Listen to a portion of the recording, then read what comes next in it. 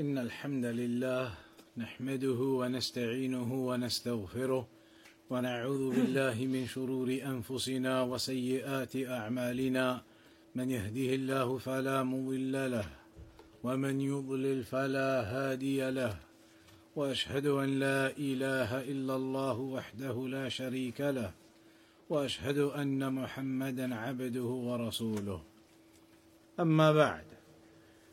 So last time then we started this chapter regarding the angels and how they spread their wings when Allah subhanahu wa ta'ala speaks with the revelation, and there was the hadith about how the shayateen of the jinn, they climb on top of each other's backs in order to steal some information, to eavesdrop from the heavens, and perhaps sometimes they are able to hear something and pass it on to the one below, and he passes it on to the one below until it reaches the ground, and then that one takes it to the magicians, the fortune tellers, who mix it with multiple lies and then transmit that to the people.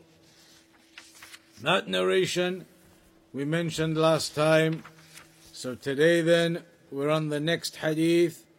عن النواس بن سمعان رضي الله عنه قال قال رسول الله صلى الله عليه وسلم إذا أراد الله تعالى أن يوحي بالأمر تكلم بالوحي أخذت السماوات منه رجفة أو قال رعدة شديدة خوفا من الله عز وجل، فإذا سمع ذلك أهل السماوات صعقوا وخروا لله سجدا، فيكون أول من يرفع رأسه جبريل فيكلمه الله من وحيه بما أراد، ثم يمر جبريل على الملائكة كلما مر بسماء سأله ملائكتها ماذا قال ربنا يا جبريل، فيقول قال الحق وهو العلي الكبير،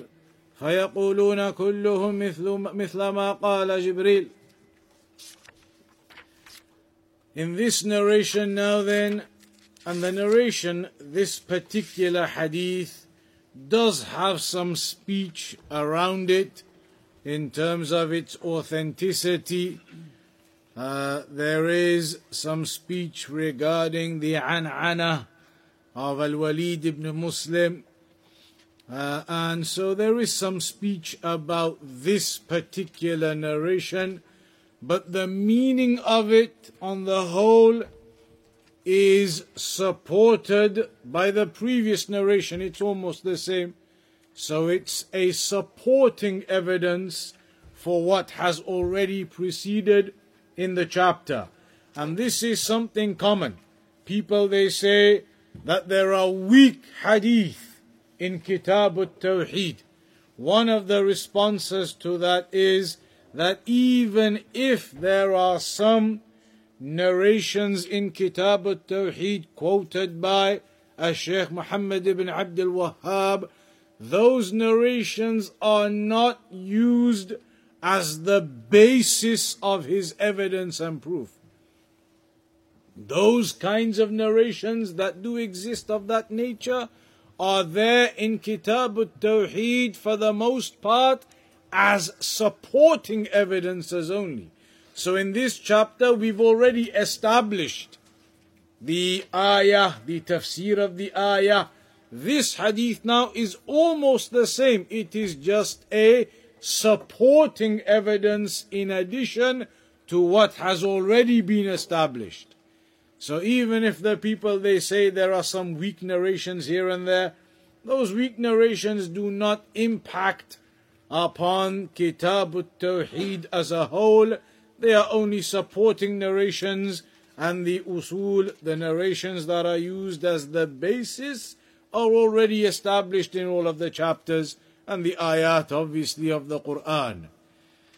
So this narration may have some speech on it regarding the chains, etc., but the meaning of it is authentic. And that is something you are aware of in the sciences of hadith, that sometimes a particular hadith may be deemed as weak in its chains, or in the an'ana of Al-Walid ibn Muslim in this case, and one or two other affairs, but that the meaning of the narration is still legitimate and valid in terms of the meaning of the hadith. It is completely in line with the Sharia.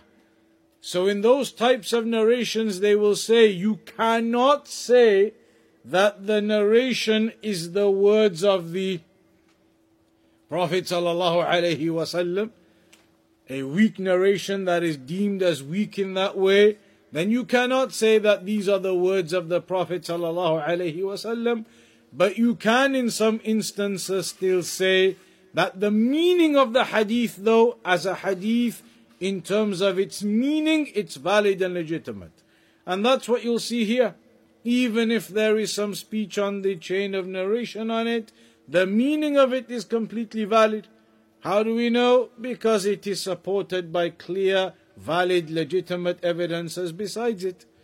So in this narration then it mentions that when Allah subhanahu wa ta'ala wants to reveal an affair, when Allah subhanahu wa ta'ala wants or wills to reveal an affair. And this, from the very beginning, as Shaykh Al-Fawzan makes a point of aqeedah from it, which is the ithbat al-irada lillahi subhanahu wa ta'ala, the affirmation of the will of Allah subhanahu wa ta'ala. وهي صفة من صفاته, and that is one of the attributes of Allah subhanahu wa ta'ala, al-irada. دلت عليها الآيات القرآنية والأحاديث النبوية. Ayat of the Quran have affirmed the will of Allah subhanahu wa ta'ala, and also a hadith from the Sunnah have affirmed the will of Allah subhanahu wa ta'ala. فالله جل وعلا له إرادة وإرادته على نوعين. And as you know, in the books of Aqeedah it is studied that the will of Allah is of two types. The will of Allah is of two types, and this will come in a bit more detail in the chapters later on that talk about the decree, the chapters that talk about the decree of Allah. Then this is a significant part in fully understanding the decree of Allah, the will of Allah. So here briefly the Shaykh mentions the will of Allah is two types. There is irada kawniyya, biha yakhluqu wa yarzuqu wa yahdi wa yudhil wa yuhyi wa yumit. There is the will of Allah in the creational sense. In the creational sense, the will of Allah. And the other type is irada shar'iyya, diniyya, the will of Allah in the legislative sense, the religious sense. As for the will of Allah in the creational sense, then we can say very simply, ما شاء الله كان وما لم يشأ لم يكن. Whatever Allah wills, then it will certainly occur. And whatever Allah does not will, then it will certainly not occur. That's the creational sense of the will of Allah. Al-irada al-kawniyah. Whatever Allah wills in the creation, then it will absolutely occur. And whatever Allah does not will in the creation, then it will absolutely not occur. That is al-irada al-kawniyah. Then the other type, al-irada al-shar'iyyah or al-irada al-diniyah, the will of Allah in the legislative sense, in the religious sense, and that is basically what Allah, it is equivalent to what Allah loves. It is equivalent to what Allah loves. Allah loves that everybody should be upon Tawheed. But is everybody upon Tawheed? No. Allah loves that everybody should repent if they commit a sin. But does everybody repent if they commit a sin? No.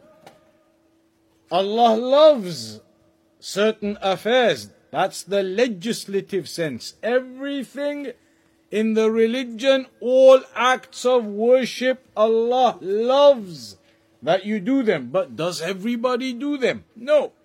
So the irada shar'iyyah, what Allah loves, then it is not necessitated that Allah actually decrees it in al-irada al-kawniyah.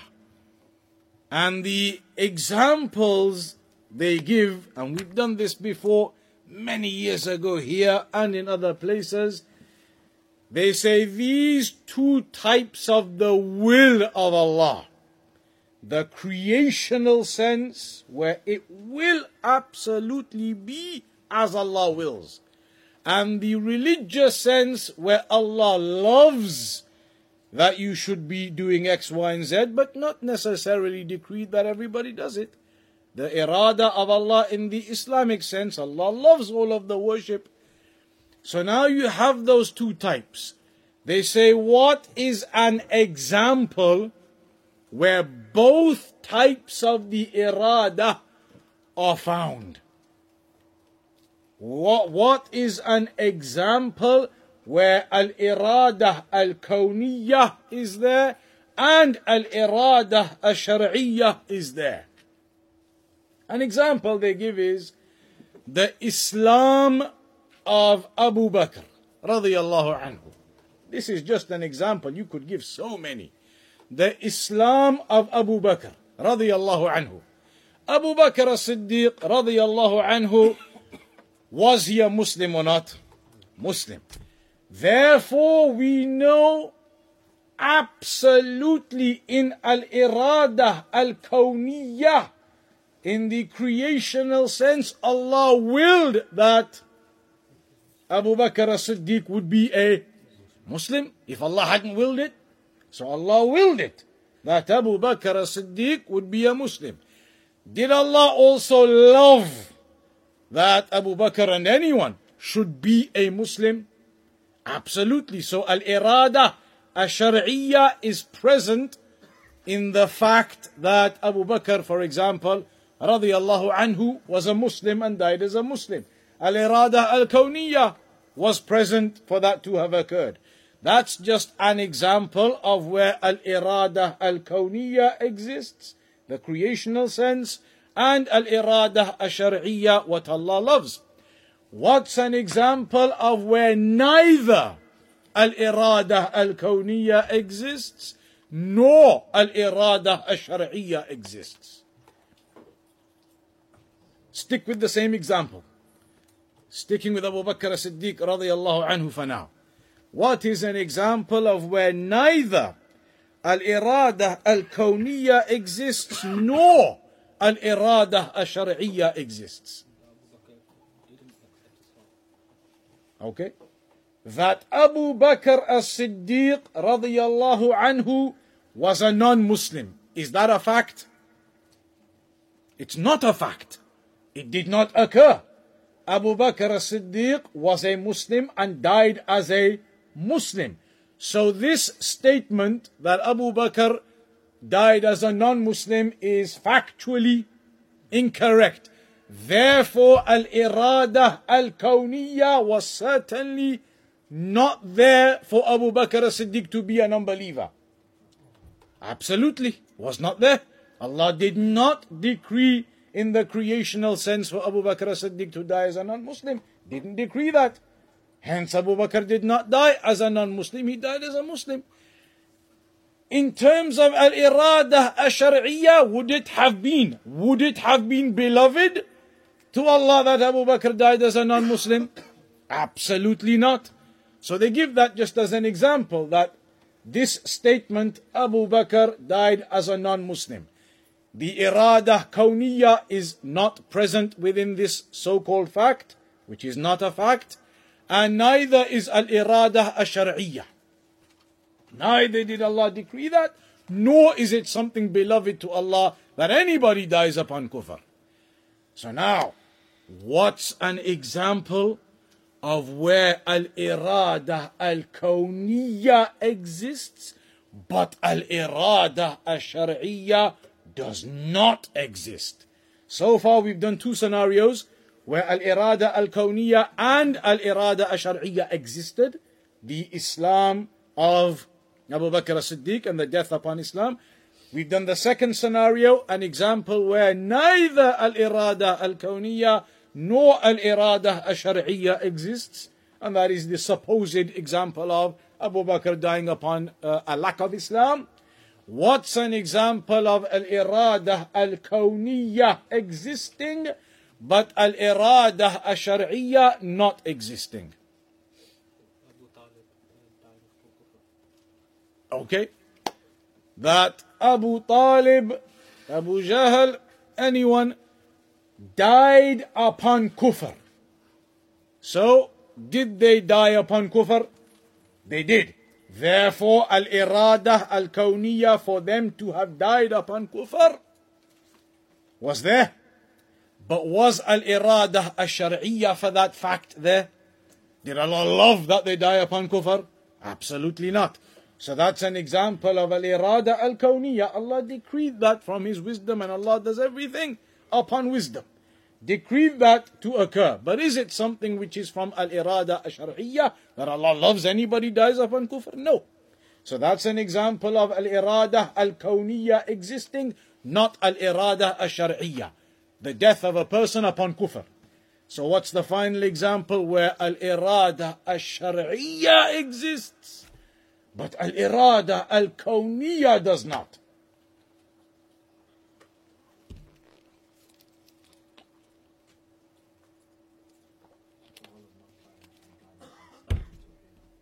That's a bit general. Stick to some kind of name, example like we've been doing.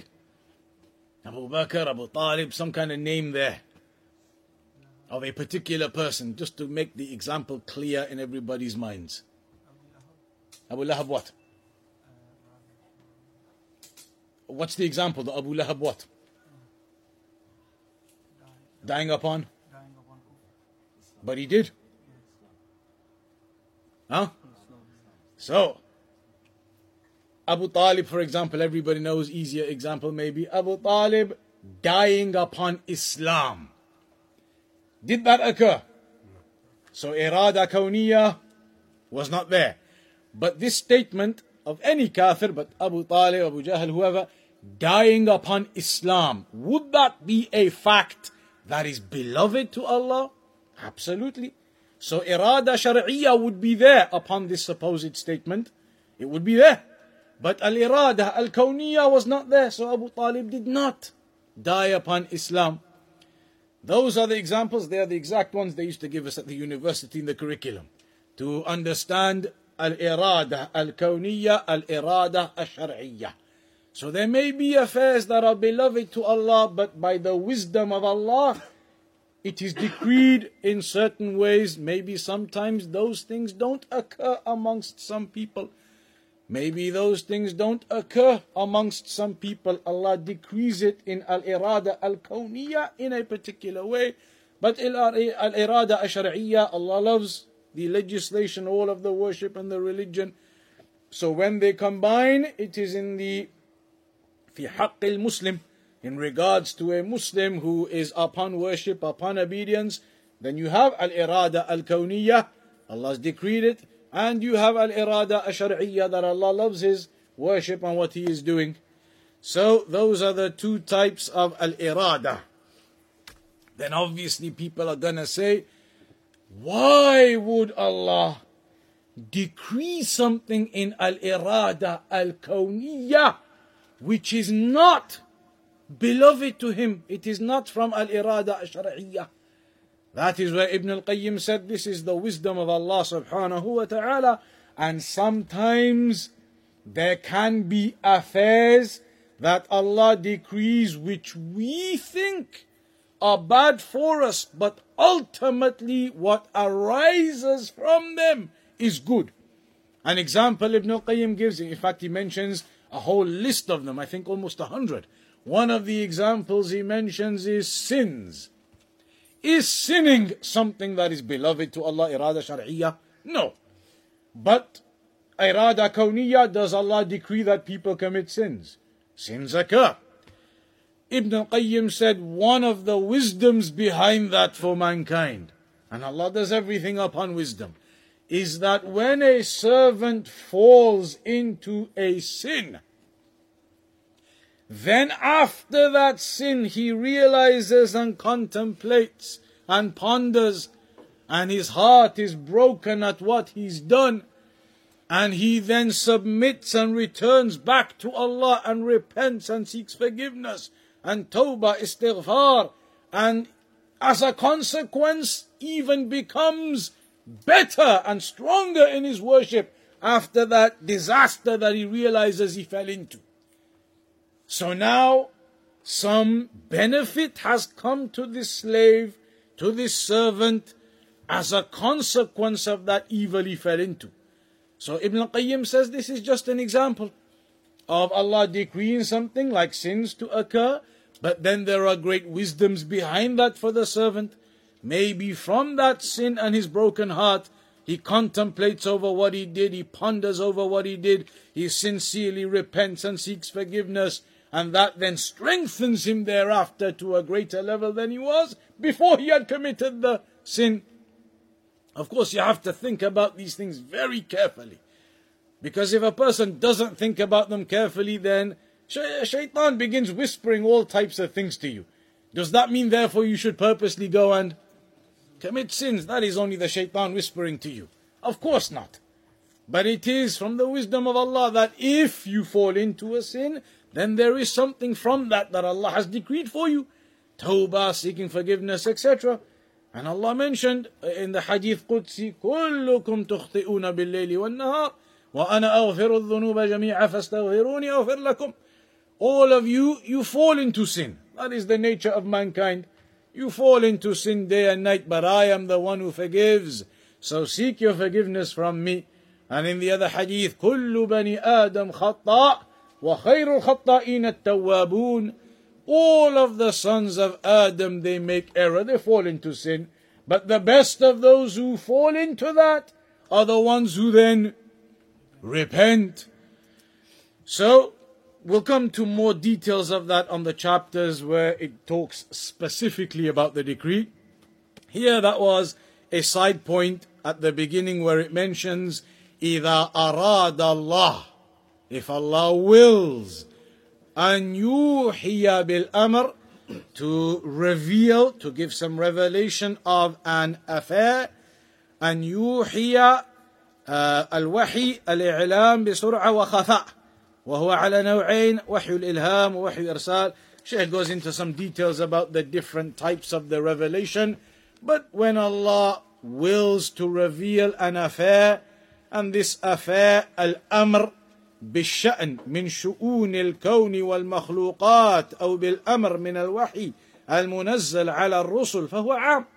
Whether this affair is some affair within the creation and what is to occur within the creation, or if it is an affair of actual revelation that comes upon the messengers, whatever type of revelation that may be, if Allah wills for that to occur, then what does He do? تَكَلَّمَ بِالْوَحْيِ.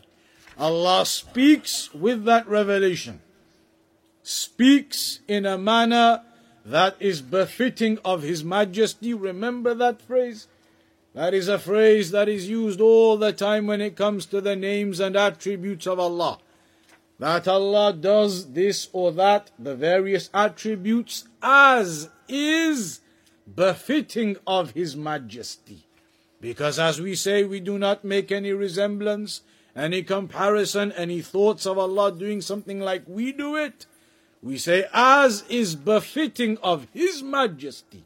So Allah speaks as is befitting of His Majesty. So then it mentions, فَإِذَا سَمِعَ أَهْلُ السَّمَاوَاتِ. Or before that, it mentions أَخَذَتِ السَّمَاوَاتُ مِنْهُ رَجْفَةً.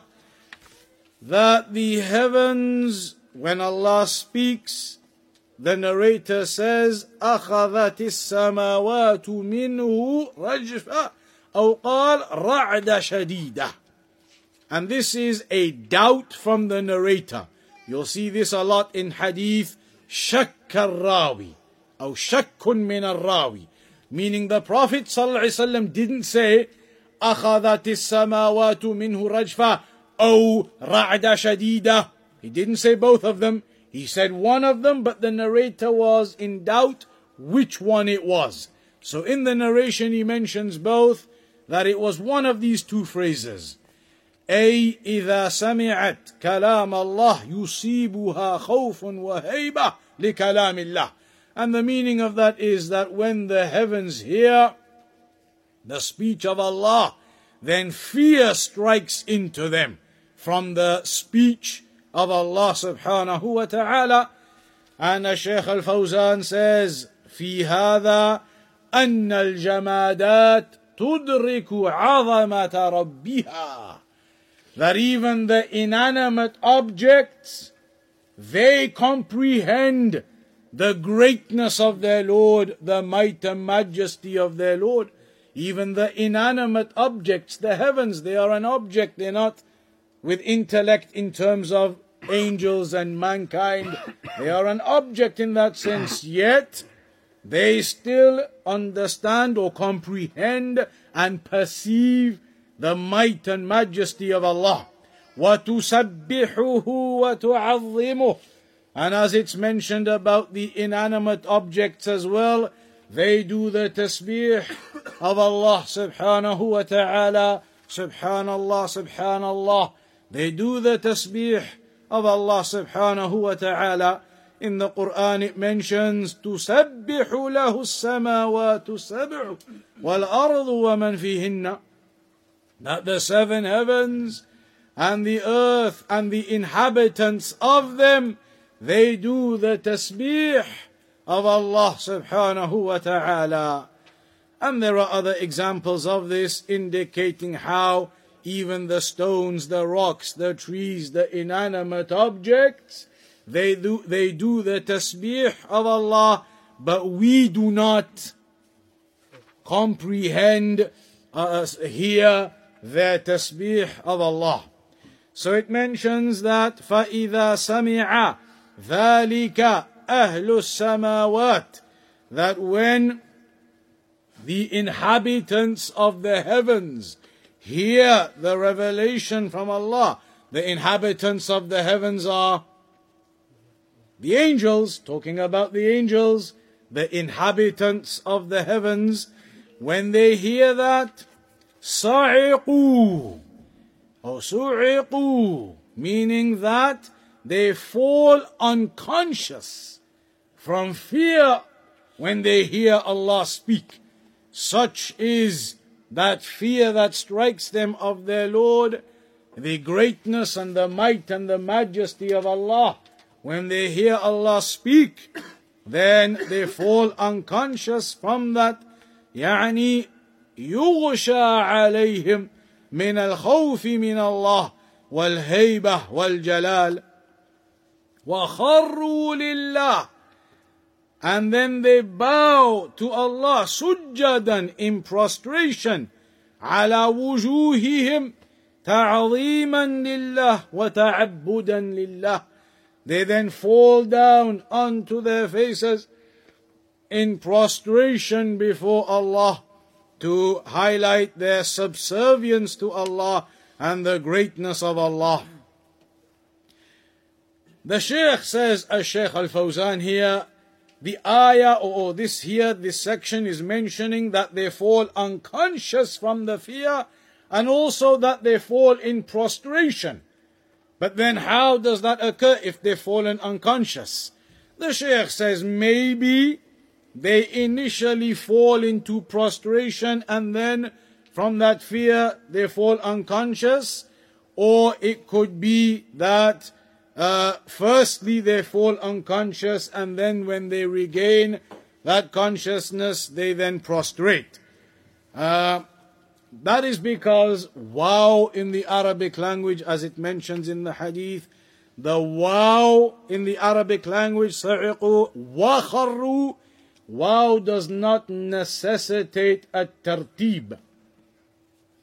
It's like when you say Muhammad and Ahmad came into the mosque. Muhammad and Ahmad came into the mosque. Which one came in first? We don't know. I just said Muhammad and Ahmad came into the mosque. Maybe Muhammad walked in first, maybe Ahmad walked in first. And by itself doesn't necessitate an order of which one came first. That's what it means. So the wow here doesn't necessitate an order, a tartib. Maybe they fall unconscious first, then they prostrate. Maybe they prostrate and then they fall unconscious. So then Shaykh Al-Fawzan says, في هذا دليل على أن الملائكة عباد الله. This is an evidence therefore that the angels are servants of Allah. يخافونه ويهابونه. They fear Allah subhanahu wa ta'ala and they recognize the greatness and the might and the majesty of Allah and they are subservient before Him. وفي هذا رد على المشركين الذين يعبدون الملائكة. So this is a clear refutation once again upon the mushrikun who worship the angels. ويزعمون أن الملائكة تقربهم إلى الله, and they claim that the angels bring them closer to Allah. Like we said last time, the scholars in their books always give the two examples. Like in the three fundamental principles. لا نبي مرسل ولا ملك مقرب. That neither, in the context of giving you examples, that neither a prophet who has been sent, nor an angel who has been drawn close. The angels are in the heavens close to Allah, and the prophets are chosen ones sent by Allah. So they both have a great level of status, the prophets and messengers and the angels. Yet if neither of them with that level of status are allowed to be worshipped and called upon, then all others from the great awliya, as they claim, they are not at the level of the prophets and messengers and angels. And so if we already established prophets and messengers and angels cannot be called upon, then all of these others besides them, straight away a blanket refutation, they cannot be called upon either. They cannot be called upon either in that case. So then he says also, فيه دليل على أن السماوات متعددة وأنها سبع طباق. From the benefits of the hadith, that the heavens are of different levels. The heavens are of different levels. There are multiple heavens. And the scholars have mentioned that the heavens, they go up in levels and the hellfire goes down in pits. That's why it mentions about the munafiqun, إن المنافقين في الدرك الأسفل من النار, that the hypocrites are in the lowest pits of the hellfire. Hellfire goes down and down and down in pits, whereas the heavens go up and up in levels. And you know in the hadith of Al-Isra wal-Mi'raj, the Prophet ﷺ went through the heavens and he saw the different messengers in the different levels of the heavens and of paradise. It goes up in levels, whereas hellfire goes down in pits. فَيَكُونُ أَوَّلُ مَنْ يَرْفَعُ رَأْسَهُ. So then it mentions in the hadith, after the angels have prostrated and they fall unconscious before Allah, that the first one to raise his head is then Jibreel. The first one to raise his head is then Jibreel alayhi salam. And the Shaykh gives a brief background regarding the angels. He says, أعظم الملائكة وهو موكل بالوحي كما نعم. So Jibreel alayhi salam is the greatest of all of the angels, and his responsibility is revelation. And Mikael موكل بالقطر والنبات. Mikael given the responsibility of the rainfall and the growth and vegetation. وإسرافيل موكل بنفخ في الصور. And Israfil is given the task and responsibility of blowing into the horn to signal the day of judgment.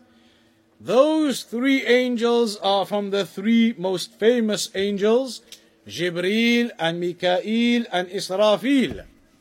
Jibreel, the responsibility of revelation, Mikael, the responsibility of the rainfall and growth, and Israfil, the responsibility of blowing the horn. Shaykh Al-Uthaymeen, I think, he mentioned that there is a connection between those three angels in terms of life.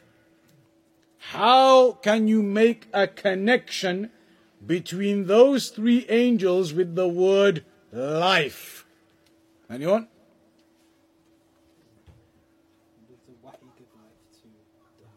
Wait, are you reading from the answer? No. I'm going. Does Wahi give life to the hearts of believers? And the one the angel that brings life from the earth through the rain, and then the other one is bringing life to those who have fallen conscious because through the angel blowing the horn.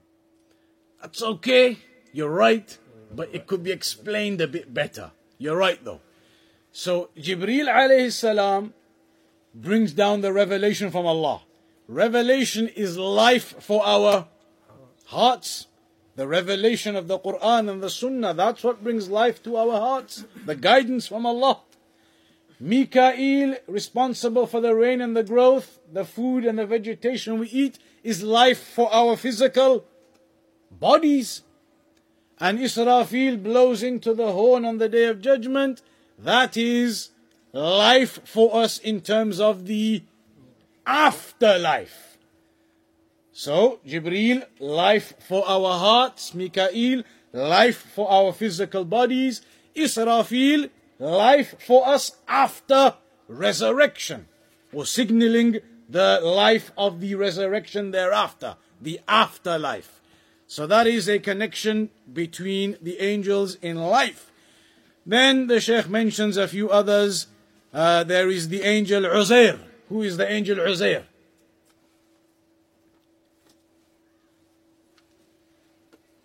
Surely somebody's heard that and you use that name.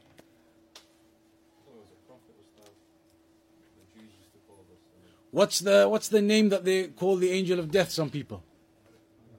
No, Malak al-Maut, that's the real name, but there's another name. Israel, no, not Israel. Something along those lines anyway. There's another word like that they use. Uzair or Israel or something along those lines. That name that people use and it's used widespread amongst people. It is not established. That name is not established for the angel of death. The angel of death is Malakul Maut, the angel of death. And these angels, they have been given different responsibilities, different jobs. There are many other angels, of course. هناك ملائكة موكلون بالأجنة في الأرحام. There are angels that are given the responsibility of the wombs, the fetus in the wombs, that they blow in the soul into that baby. And that's mentioned in the hadith everybody knows in Al-Arba'in. إِنَّ أَحَدَكُمْ يُجْمَعُ خَلْقُهُ فِي بَطْنِ أُمِّهِ 40 يَوْمًا. That when one of you is put together in the womb of his mother for 40 days, as a clot of blood, as a morsel of flesh. That hadith, it mentions it. And then the angels are sent to him and blow in the soul to that individual. وَهُنَاكَ مَلَائِكَ مُوَكَّلُونَ بِحِفْظِ أَعْمَالِ بَنِي آدَمَ. And there are angels that are given the task of looking after and preserving and noting and recording the actions of Bani Adam. So they write down the good deeds and they write down the bad deeds of every person.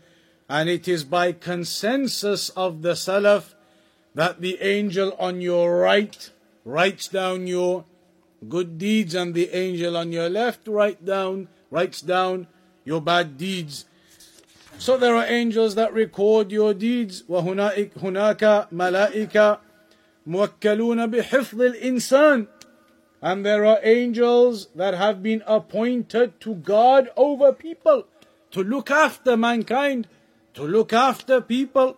يَحْفَظُونَ الْإِنسَانِ مِنَ الْمَخَاطِرِ. They look after the person from dangers and from harms. And that is in the ayah, لَهُ مُعَقِّبَاتٌ مِّن بَيْنِ يَدَيْهِ وَمِنْ خَلْفِهِ يَحْفَظُونَهُ مِنْ أَمْرِ اللَّهِ. So they guard him in regards to the affair and decree of Allah.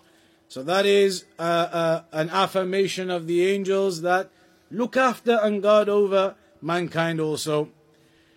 And there are many other types of angels the Shaykh mentions that we do not know of them. لا يعلمهم إلا الله.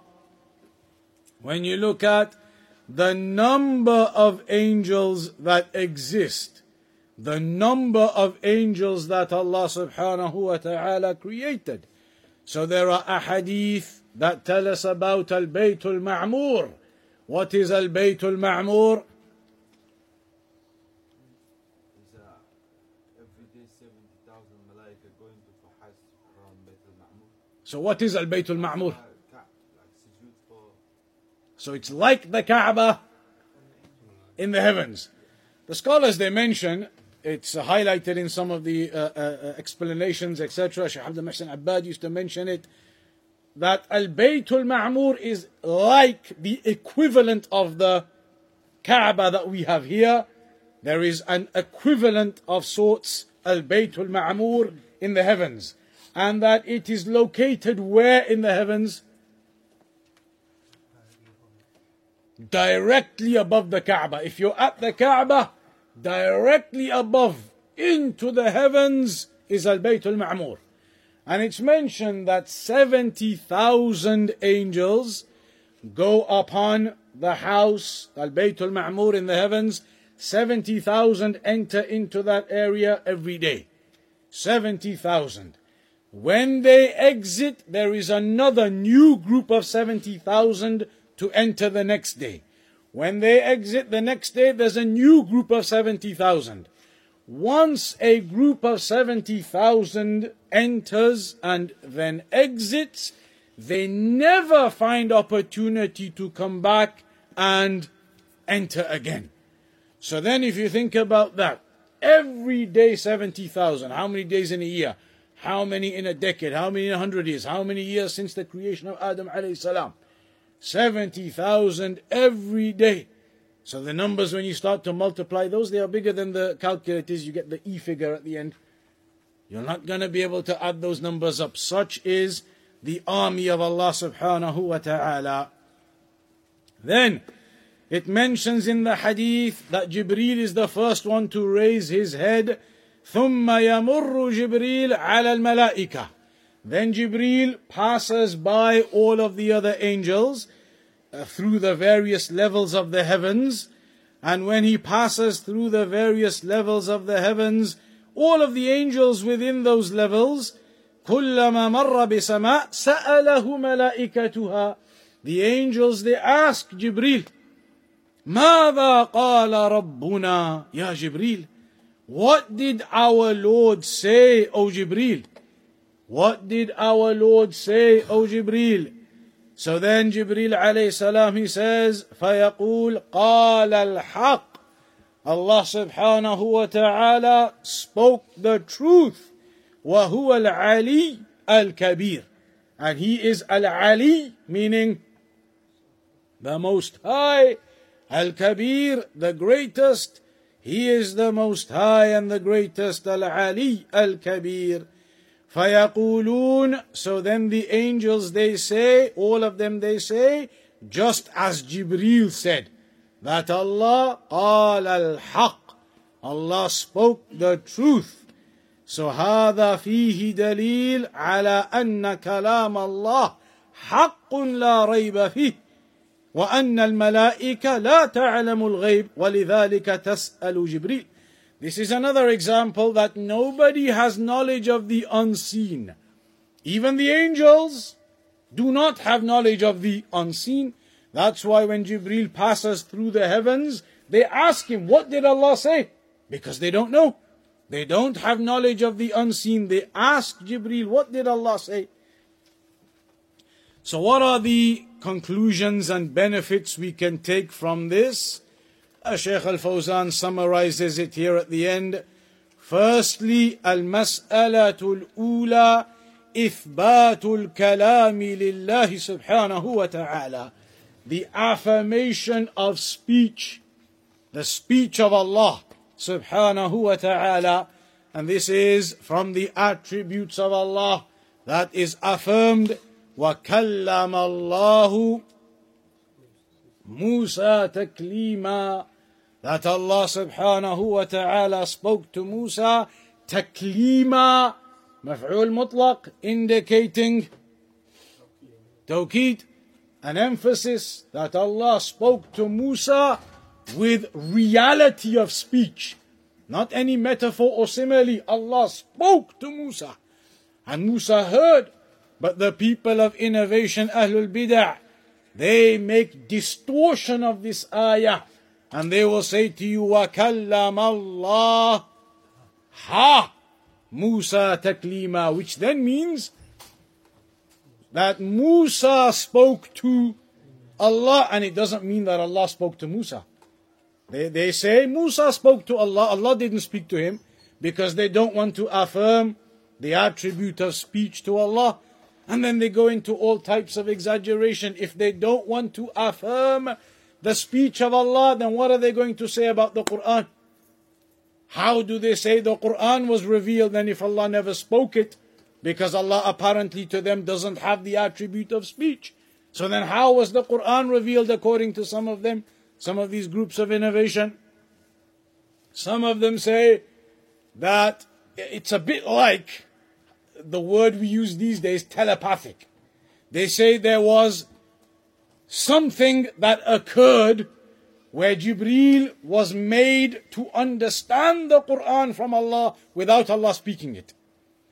That something occurred, that Allah inserted somehow that Quran into Jibreel without actually speaking it. Jibreel didn't actually hear anything. It just somehow transferred into him. Completely made up, no evidence for that whatsoever. Some of them say that the Quran is where in the heavens? It is in the Al-Lawh al-Mahfuz, in the preserved tablet. So some of them say Jibreel alayhi salam didn't hear the Quran from Allah because apparently to them Allah doesn't have the attribute of speech. They say Jibreel just went to the preserved tablet and got the Quran. And then he came and taught the Prophet ﷺ. Again, completely false, not a scrap of evidence to suggest that or indicate that. Rather, what is known is that Allah spoke, and it was heard, and the voice and the words, and it was heard, and Jibreel alayhi salam then came and narrated that to the Prophet ﷺ and taught him. So that is the first benefit, إثبات الكلام لله, the affirmation of speech to Allah. And don't be surprised. When we talk about the people of innovation used to say that, it's not used to say that and gone. To this day, these types of false aqidah, they exist amongst the people of innovation. To this day, the misguided ones have these false beliefs in aqidah, and they have false interpretations in names and attributes. They have misguided beliefs in this core of the religion, let alone anything else. The second affair, the second benefit, إثبات الإدراك للسماوات والخوف من الله. That the inanimate objects, they perceive and comprehend the might and majesty of Allah, and they fear from Allah. وأنها تدرك عظمة الله وتخافه وهي جمادات. They understand and perceive and comprehend the greatness of Allah and fear Him, and they are only inanimate objects. So the Shaykh says, if those inanimate objects, the heavens, they comprehend the greatness of Allah, the might and majesty of Allah, and they fear Allah, then كيف لا يخافه ابن آدم هذا الضعيف المسكين. Then how can mankind, the sons of Adam, not fear Allah? And what are you in your creation compared to the creation of the heavens? The heavens, the size and the might of how they've been created. What are we compared to that? If they are fearful of Allah with their expansive size they've been created upon, then what therefore of us, a miskeen, small creation from the creations of Allah? And also the angels themselves, they've been created upon a great, magnificent level of creation also. As we mentioned last time, a bird would take years to fly from the earlobe to the shoulder, years to fly that distance. How big are the angels? And yet they fear Allah subhanahu wa ta'ala. They fall in prostration before Allah in subservience. They fall unconscious in fear. And so if they are upon that state, despite their power themselves in the way they've been created by Allah, then what therefore of us, fuqara ila Allah? We are ibadun muhtajuna ila Allah. We are in need of our Lord Allah subhanahu wa ta'ala, and we are in poverty before Him. And then in conclusion, the final parts, the Shaykh mentions فيه دليل على تعظيم كلام الله.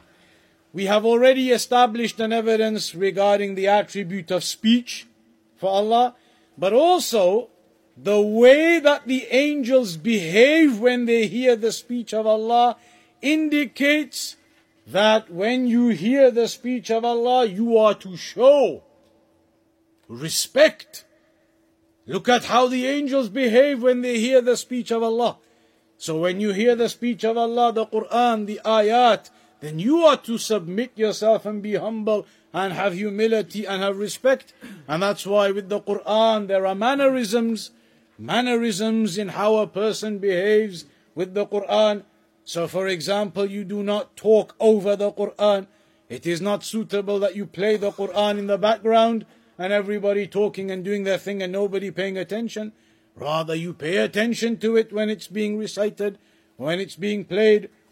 So there are various things. Seek isti'adha before you start reciting it. Seek refuge from the shaitan in Allah. Seek refuge in Allah to protect you from the whisperings of the shaitan and causing you to forget and causing you to have issues in the recitation. Making wudu, as many of the scholars say, before you touch the actual physical mushaf, according to many of the opinions of the scholars.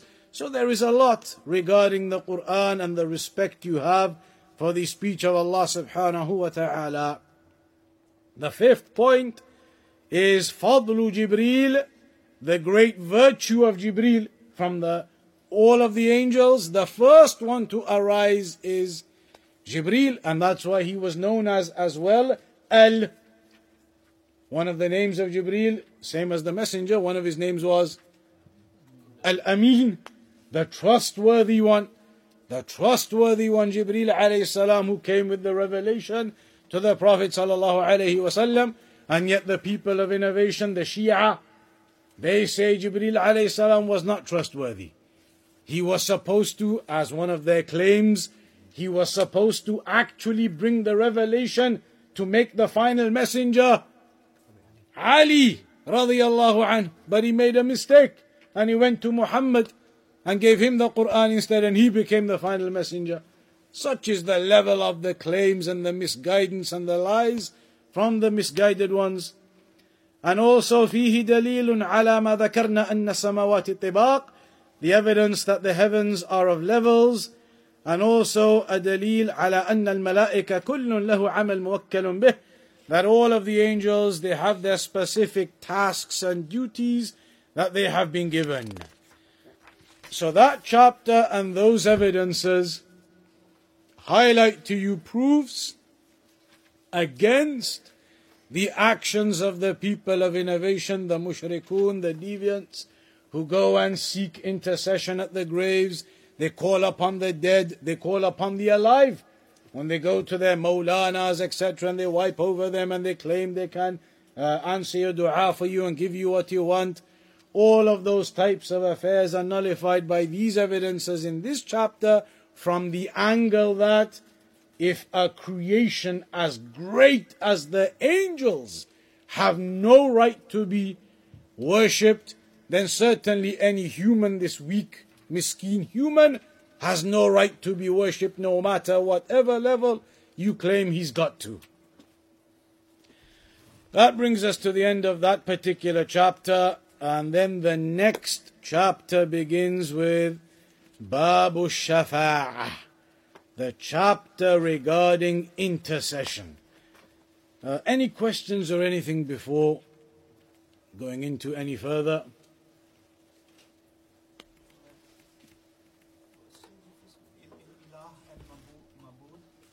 Al-Ilah and Al-Ma'bud, essentially they mean the same thing. Because Al-Ilah, it is from the Arabic of Aliha Ya'lahu Al-Ma'luh, which is the same, it's a synonym to Abada Ya'budu Al-Ma'bud. So Al-Ma'luh is the same as Al-Ma'bud. It means the one who is worshipped. It's a synonym basically. Has the same meaning. Same verb. Aliha Ya'lahu Abada Ya'budu. To worship.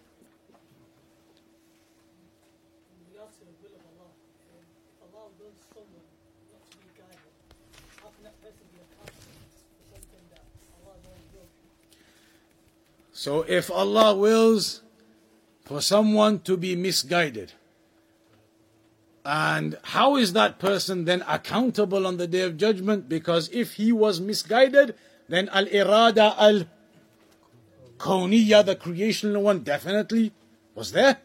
He wouldn't have been misguided otherwise. So that was definitely there. Al-irada shar'iyya was not there. So if a person is now misguided, dies as a kafir, that was decreed for him in al-irada al-kawniyya, then why is that person responsible on the Day of Judgment? And why is he going to be thrown into the hellfire? It was in al-irada al-kawniyya that he was going to be misguided. He wouldn't have been misguided otherwise. So why is he responsible? You got to explain properly. Imagine some now comes up to you and starts giving you this doubt. What are you going to say to them? Yeah, he doesn't know where he's going to end up, if he's in the hellfire or Jannah. So, and he still has the free will to take the means and act. So it's kind of up on him. So it goes back down to this concept of وَمَا تَشَاءُونَ إِلَّا أَن يَشَاءَ اللَّهُ رَبُّ الْعَالَمِينَ. Allah tells us, you do not will to do anything except that you are preceded by the will of Allah. Meaning anything you do, Allah already knows you're going to do that, and it's been decreed by Allah. But the point is, at the moment when you do an action, Allah has given you two things. One is al-irada, and the other is al-qudrah. You've been given these two things, al-irada and al-qudrah. Al-irada is intention and your will. I make my intention, I will, that I want to pick up this bottle of water and drink it. So I make that irada. I make that will. That I'm going to pick up this bottle of water and drink it. So that's one thing. What's the other thing I need to make that happen? Al-Qudrah. I need the ability. So Allah's given me the irada and Allah's given me the ability. So now I make my irada, I want to pick up that bottle. Allah's given me the qudra, so then with my irada and my qudra, I do the action. That is two things Allah's given you. Irada and qudra. With those two things, you in your life are choosing to do what you do. So if I now make the irada to pick up the bottle and do it, I've done that just now. I've done it here. Did anybody force me to do it? Was I somehow thinking to myself, I don't want to pick it up, but my hand is going and picking it up? No. Allah gave you irada and gave you ability, which is the core of why you are accountable on what you do. Because every sin that a person does, or shirk, or whatever a person does, he does it with his irada and then the qudra that Allah's given him. A person decides he's going to prostrate to the idols, he makes the irada and then he uses his qudra to do it. Allah's given you those two things. So every sin you commit, you are committing it upon those two things. When you make your irada and then you use your qudra to pick something up, now this bottle. Did Allah already know that I was going to make that irada and do that thing? Allah already knew. That's why in the hadith it mentions it is already known who's going to be in hellfire and who's going to be in paradise. Because Allah already knows in your lifetime which irada you're going to make and what you're going to do with your irada. If you're going to be a person with your irada always chooses and goes down the path of bid'ah, innovation, shirk, Allah knows that. Knows what irada you're going to be making in your lifetime. So Allah already knows what your end result is going to be. But you right now, as a person who is alive, when you make your decision to do something, prior to you making that decision, prior to you doing it, do you know yourself what your end result is yet? You don't know what your end result is yet. So you, when you have the option to use your irada for tawheed and sunnah, or to use your irada for sinning and shirk, you should always strive to just make your irada to tawheed and sunnah and worship of Allah. That's where you are supposed to make your irada, use your qudra and do that. But a person who uses his irada and qudra to do sin and shirk, then he is the one who's making the decision at the time of his action, even though prior to him making his decision, Allah already knew he was going to make that decision. So this is the simple thing. Allah's given you the irada and qudra to do what you are going to do. But Allah already knows. So the people of shirk who die upon shirk, they used their irada, they used their qudra to be upon shirk. Allah already knew they were going to use their irada, their qudra to be upon shirk. And so that was what Allah had decreed for them, knowing already they are the decisions those people were going to make. So it is not like the people of innovation say that we are like a feather in the wind. There are two groups of deviants when it comes to the decree on this issue. There is one side of them who say that we are like a feather in the wind. And they mean by that, a feather in the wind, which way does it go? Whichever way the wind blows it. They say that's what we're like. We have no choice in anything.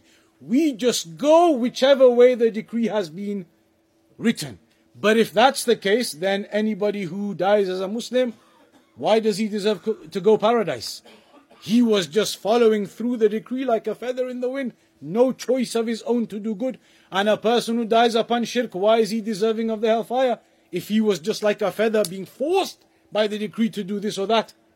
That can't be right. And the others, they are the Jabariyah.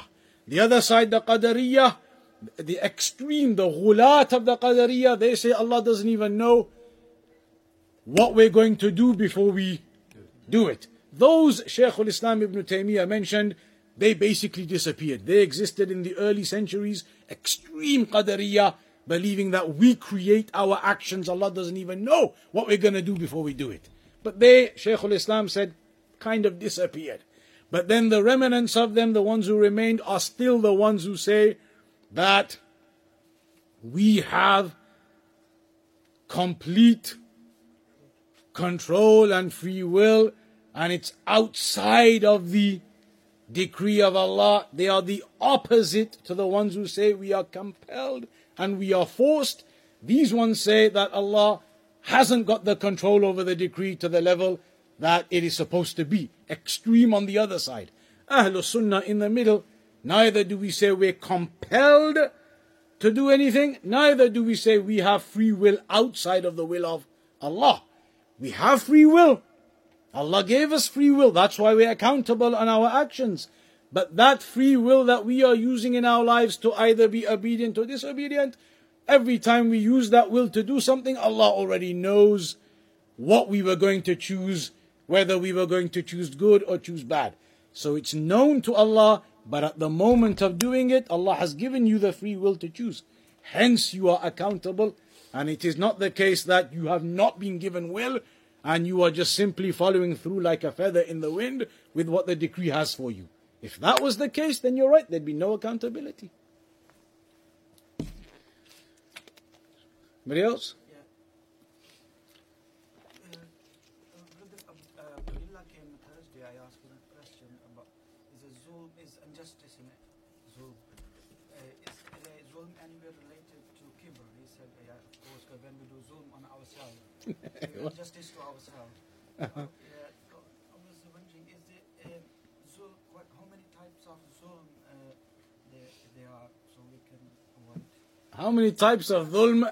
The types of dhulm are mentioned in that hadith where it's mentioned, Ya ibadi,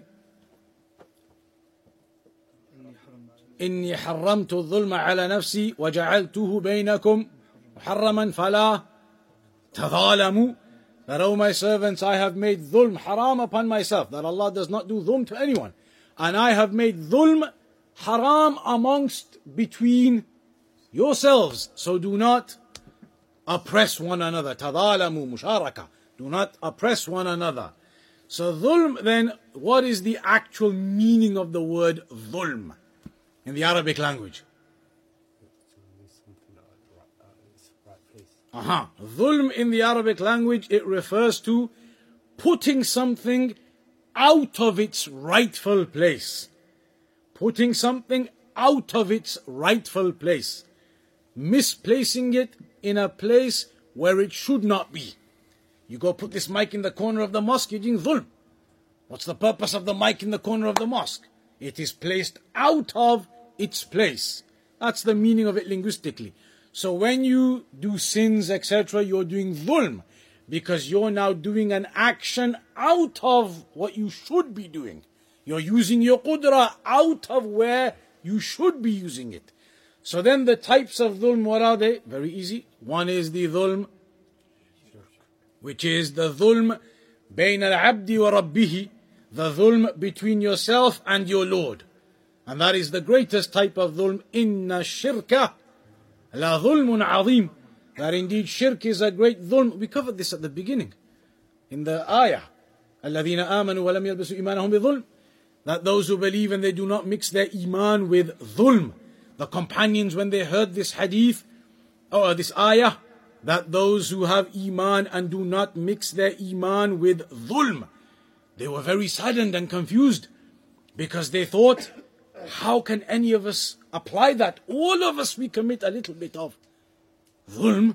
So then they went to the Prophet ﷺ asking him about the ayah.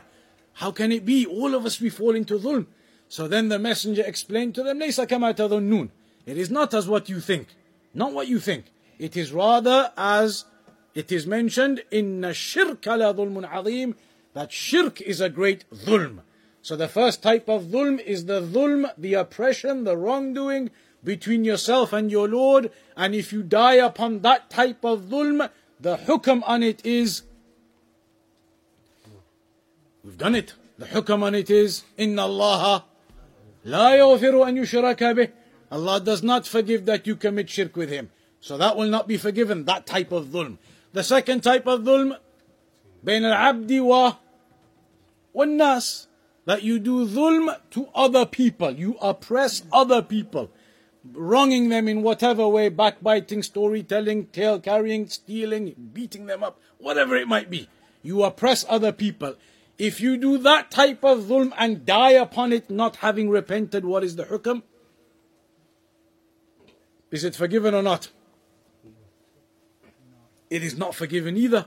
However, it's a little bit different in terms of the end result. It's not forgiven, so what is done then? Al-iqtisas, that the rights are given back to the people that you oppressed. The hadith, أَتَدْرُونَ مَنِ الْمُفْلِسِ, do you know who the bankrupt one is? The companion said, مَنْ لَا دِرْهَمَ وَلَا دِينَارَ لَهُ, the one who doesn't have any gold or silver, no money. So then the Prophet explained to them, no, the muflis on Yawmul Qiyamah, the bankrupt one on the Day of Judgment, is the one who used to do worship, prayer, zakat, fasting, hajj, etc. But at the same time, شتم هذا وأخذ من حق هذا وكما قال, that he abuses this one, takes the right of that one, swears at that one, beats this one. So then on the Day of Judgment, all of those people will come and take their rights back from him. And if all of his good deeds run out and there are still people waiting to take their rights, they will then take some of their evil deeds and cast them upon him. The third type of dhulm, the dhulm that you do to yourself, and that is through sinning. When you sin, you are doing dhulm to yourself, because you are now putting yourself in line for punishment. That's dhulm to yourself then. And what is the ruling upon that type? If you do dhulm to yourself and die, not having repented, the hukm is تحت المشيئة generally, that it will be under the will of Allah. Maybe you'll be forgiven for those sins that you did to yourself. Maybe you'll be punished initially to cleanse you of those sins before then being entered into paradise. So those are the three types of dhulm. And yes, you could say there is a connection. You could say there's a connection to kibr, because a person who commits sin, it is as though he is being arrogant upon the rulings of the religion and as though he's not fearful of the punishment. So there's an element of arrogance within him when he commits sins, as though he doesn't care about the punishment, as though he's not fearful of the rulings, and he still goes and commits sins.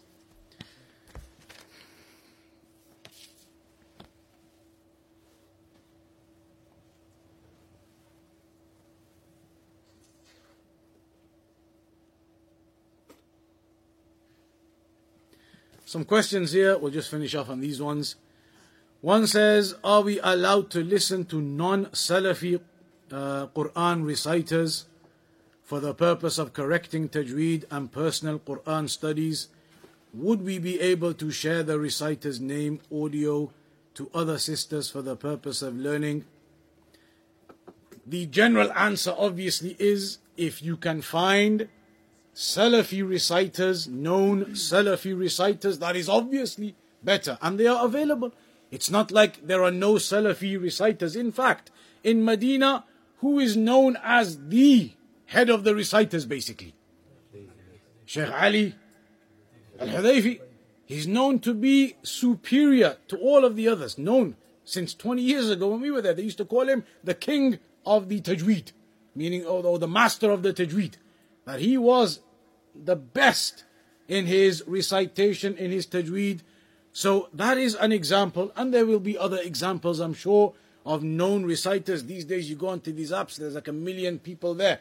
There are bound to be reciters who are known to be upon the correct aqeedah, the correct manhaj, the correct way. So you should look for those kinds of reciters first. You should look to find those recordings. Tajweed, like you say, Shaykh Ali Al-Hudayfi is one of the best ones to learn from in any case. One of the best ones for the actual pronunciation of the words, and he is slow and easy to follow and to learn from. That's a good example. You should try to stick to those. Other reciters, some of them, most of them these days, there won't really be anything known about them. They are just reciters. As Shaykh Rabia said about some of them, leave them as reciters. That's all they are. Nothing else is known about them. They have no lessons, durus, nothing. They're not teachers. They are just reciters. They are not anything else. They don't have any other audios, lectures, nothing. They're not even khatib of a mosque or anything. They are just reciters. If you are in need and you cannot genuinely find a Salafi, which I can't believe would be the case, then those people who are just reciters, as Shaykh Rabia said, leave them as reciters. They are reciters, you listen to them as reciters, you may learn to read from them as reciters, and they are not known for anything else. They are not teachers, they are not lecturers, they are nothing else. Purely just for recitation, and if that's the case, if you need to, but I don't think you do. I think you will find, inshallah, if you look, that there are good reciters known to be upon righteousness. And it's not just Ali al-Hudayfi, there are others from Medina known to be upon Salafiyah from the Imams of the Haram in the past. So you could have a look at some of those and try and find some of those, inshallah, that's better. Because if you share others who are known for other lectures and they give khutbahs and they do other things, because a lot of reciters are Imams of mosques. So they have khutbahs that are recorded and distributed. If you end up maybe sharing some of those reciters and you don't even know, and he could be one of the worst ikhwanis, and some of his khutbahs may be some of the worst against the methodology of Ahlul Sunnah and speaking against the rulers, who knows? So it's better to try and find the Salafi reciters, and then if you are stuck, you can look into others otherwise. Are we allowed to mix Zamzam water with other water and dilute the water for the purpose of drinking? Scholars have said it's permissible. You can put other water in with it to drink it. And also to use Zamzam for the following: wudu, applying to skin after hijama, applying on the body during illness. It's allowed, generally the scholars say, for any of those kinds of purposes. You can make wudu with it. There are fatwas of the scholars, you can use Zamzam to make wudu with it. You can apply it to your skin after the hijama, just Zamzam water. It can be used for that. It can be used as water is used. You can use the Zamzam as water. The scholars, they say you can use it for all these different purposes as well. It is allowed. There is no prohibition that you cannot use Zamzam for X, Y, or Z. Generally, it can be used as water is used. The only one is this last one, which perhaps you may need to look into further, applying it on the body. We know that the narrations, they say that the Zamzam is a lima shuriba lahu, and it is a means of cure, etc. as well. But application on the body like that, Allahu alam about that. But in terms of drinking, then there's no problem with that. And in terms of wudu and putting it on your skin after hijama, those kinds of things, the scholars do not have any issue with that usage. We'll stop on that for today then. Next week we'll carry on, and inshallah, next week will be usual Saturday, the 2nd of July. Then the week after that is going to be off. It's going to be Eid weekend. 9th of July, 10th of July is going to be Eid. So that week will be off, and then we'll be back again on the 16th, inshallah. So next week, as usual, we'll continue 8:15, inshallah ta'ala. Wa sallallahu ala nabiyyina Muhammad wa ala alihi wa sahbihi wa sallam.